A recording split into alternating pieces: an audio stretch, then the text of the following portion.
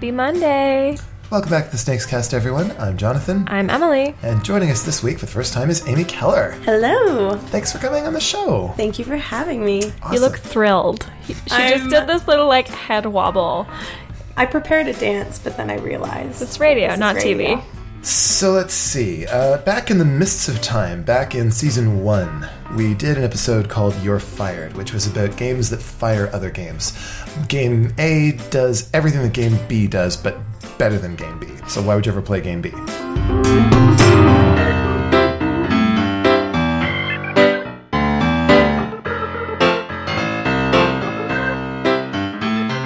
sort of go through some of the things we talked about then, at Snakes and Lattes we try to have sort of a philosophy: there's no such thing as a good game or a bad game, just right or wrong games for different situations. But there are certain games out there that have kind of been superseded by others. We went through a few of the old sacred cows. Yahtzee got fired by King of Tokyo and Yam Slam. Connect 4 got fired by Quarto and Pedigo. Clue got fired by a bunch of stuff. Lady Alice, Kill Dr. Lucky, Simply Suspects, P.I., Trivial Pursuits got fired by Wits and Wagers and Quizniak. Catan got fired by Ticket to Ride. Werewolf got fired by The Resistance. There's a lot of this stuff going on. How many of those things do you suppose hold up at this point? I mean, are there any games that we talked about since then that have actually since gotten fired by still better games that have come along? Yes. Which ones do you think? Well, from that list, the first one that came to mind... probably because it was also just later on the list, so I remember it because it was spoken most recently, is Werewolf getting fired not by Resistance, but by One Night Ultimate Werewolf. Right. That, for me, is Werewolf with all of the things that suck about Werewolf taken out of it.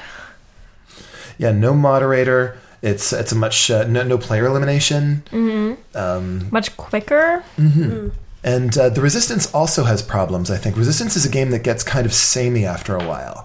It winds up feeling like the same sort of patterns getting repeated. For me, the game that fires that is Good Cop, Bad Cop, because that one introduces the deck of equipment cards.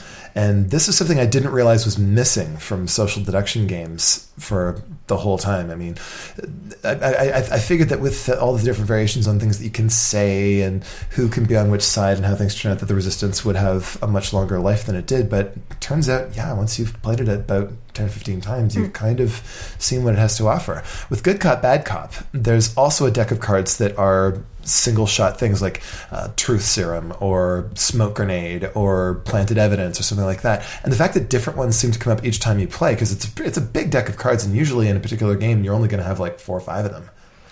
I will say about The Resistance is that, for me, the sort of simplicity of it is kind of the point. I don't think that Resistance is intended to be a game to be played by the same people over and over and over and over again. I mean, the perfect space for The Resistance is for people that have never played social deduction games before.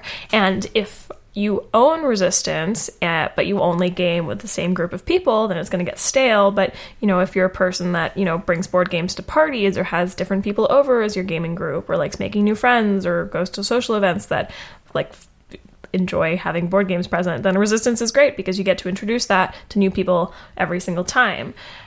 And for me, that's the point. As a guru, I find that Good Cop, Bad Cop actually works better than Resistance, even with new players, because it's clearer what you mean to do.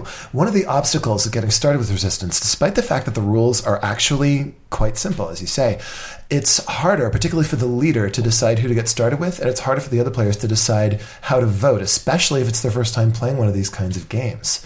Although the rules are simple, the choices can be quite unclear, whereas with Good Cop, Bad Cop, well, I think I'll check out this card. Oh, you're not on my team? Okay, I'll pick up a gun and point it at you. I feel like although it is a little bit more complicated rules-wise, it's a bit clearer the path as far as what sort of choices you want to be making. And to me, that fires The Resistance. I will say also, sandwiched between The Resistance and Good Cop, Bad Cop is a game that came out before Good Cop, Bad Cop, but after The Resistance, called Shadowhunters. That, for me, was the first game to fire The Resistance. I played The Resistance 3 or 4 times, and then I played Shadowhunters, and I was like, great, now I never need to play The Resistance again because there was a better version of this game in this one. Did you ever play Shadowhunters, Amy? I haven't, no. Oh, it's so good. It's there's good guys and bad guys. There's like, heroes and shadows. It's all like very like fantasy kind of like glossed. It's got an anime sort of feel to it, and there's usually one person who's an innocent bystander who's just trying to stay alive. Oh, okay. Yeah, so it does the same sort of thing as Good Cop, Bad Cop does, that the roles are a little bit more differentiated than just spy or resistance member. So you've got the good guys, the bad guys, and the neutrals, and the good guys win by killing the bad guys guys win by killing the good guys, and the neutrals each has an independent win condition. So it very much feels like a little bit more everybody for themselves in the resistance, and you get a lot more sort of tenuous alliances. And there's also a thing that I think is great that resistance does not do, is that there is value in revealing yourself. Like you can say, if in resistance, if someone catches that you're a spy, round 2, then you're not really going to be able to do anything for the rest of the game. And same with like Good Cop, Bad Cop. Once all your cards are up, like everyone just knows who you are. True, but by that point, you can now help yourself to as many guns and equipment as you want, That's and true. you won't have to flip up any more cards. That's true. But in Shadowhunters, each individual character has a ability that sort of like checks as soon as they reveal, either one-time use or continuously. So, it's like, okay, well, like everyone figured out I'm the werewolf already, and you keep talking about it, and you're all going on and on and on about it. Well, fine, you know what? I am the werewolf. And now I get to do an extra 4 damage anytime I attack any of you. So suck it, I think one kind of happy medium between something like Resistance and then something like One-Eyed Ultimate Werewolf that still kind of fires OG Werewolf for me is Avalon. Just because it takes Resistance to that extra level. I think it's still just as accessible for new players as something like Resistance, but I think the format of it gives new players more of a comfortable space to have discussions about who they think might be on their team and who might not. And I think the extra roles that Avalon introduces obviously have been used in later games, beyond it. But I think they work with Merlin and the Assassin. Just the idea that, you know a little bit more than everyone else, but if you share too much, then you'll suffer for it. So I think for newer players, something like One-Eyed Ultimate Werewolf, I find they have a lot of questions that they can't share about specifically what their character does.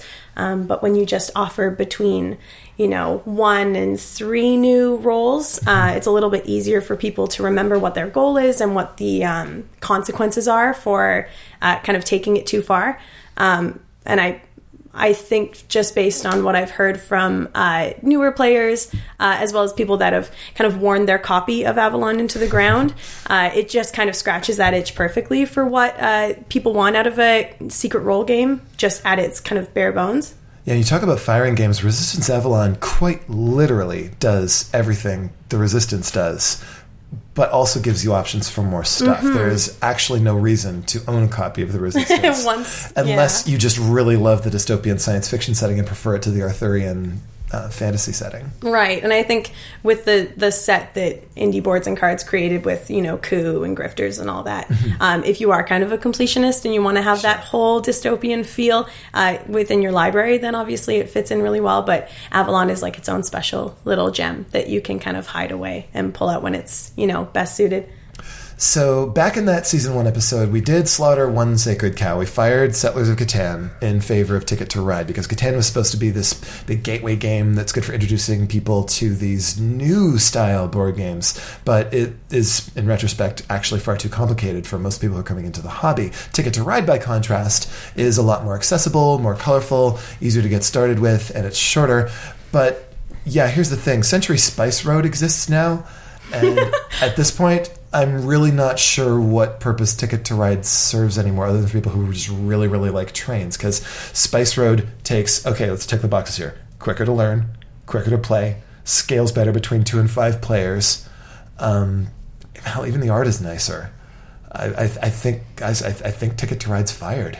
I'm fascinated to hear the parallels you find between specifically themes and mechanics for Century versus Ticket to Ride. Where do you compare the two? Well, thematically, I think that Century works better as well, because in Ticket to Ride, it's like, okay, am I a conductor? Am I building trains? Am I a business person who's owning the stations? I mean, what do these points represent? Century Spice Road, it's easy. I'm collecting spices, I'm trading them for more valuable spices, and delivering them to people who give me points, which is what's my motivation here? I mean, it's so much clearer what exactly is going on. I've more of a sense of being immersed in what's, even though it's still a very abstract Euro-y, like family strategy game, it does everything better. Mm-hmm.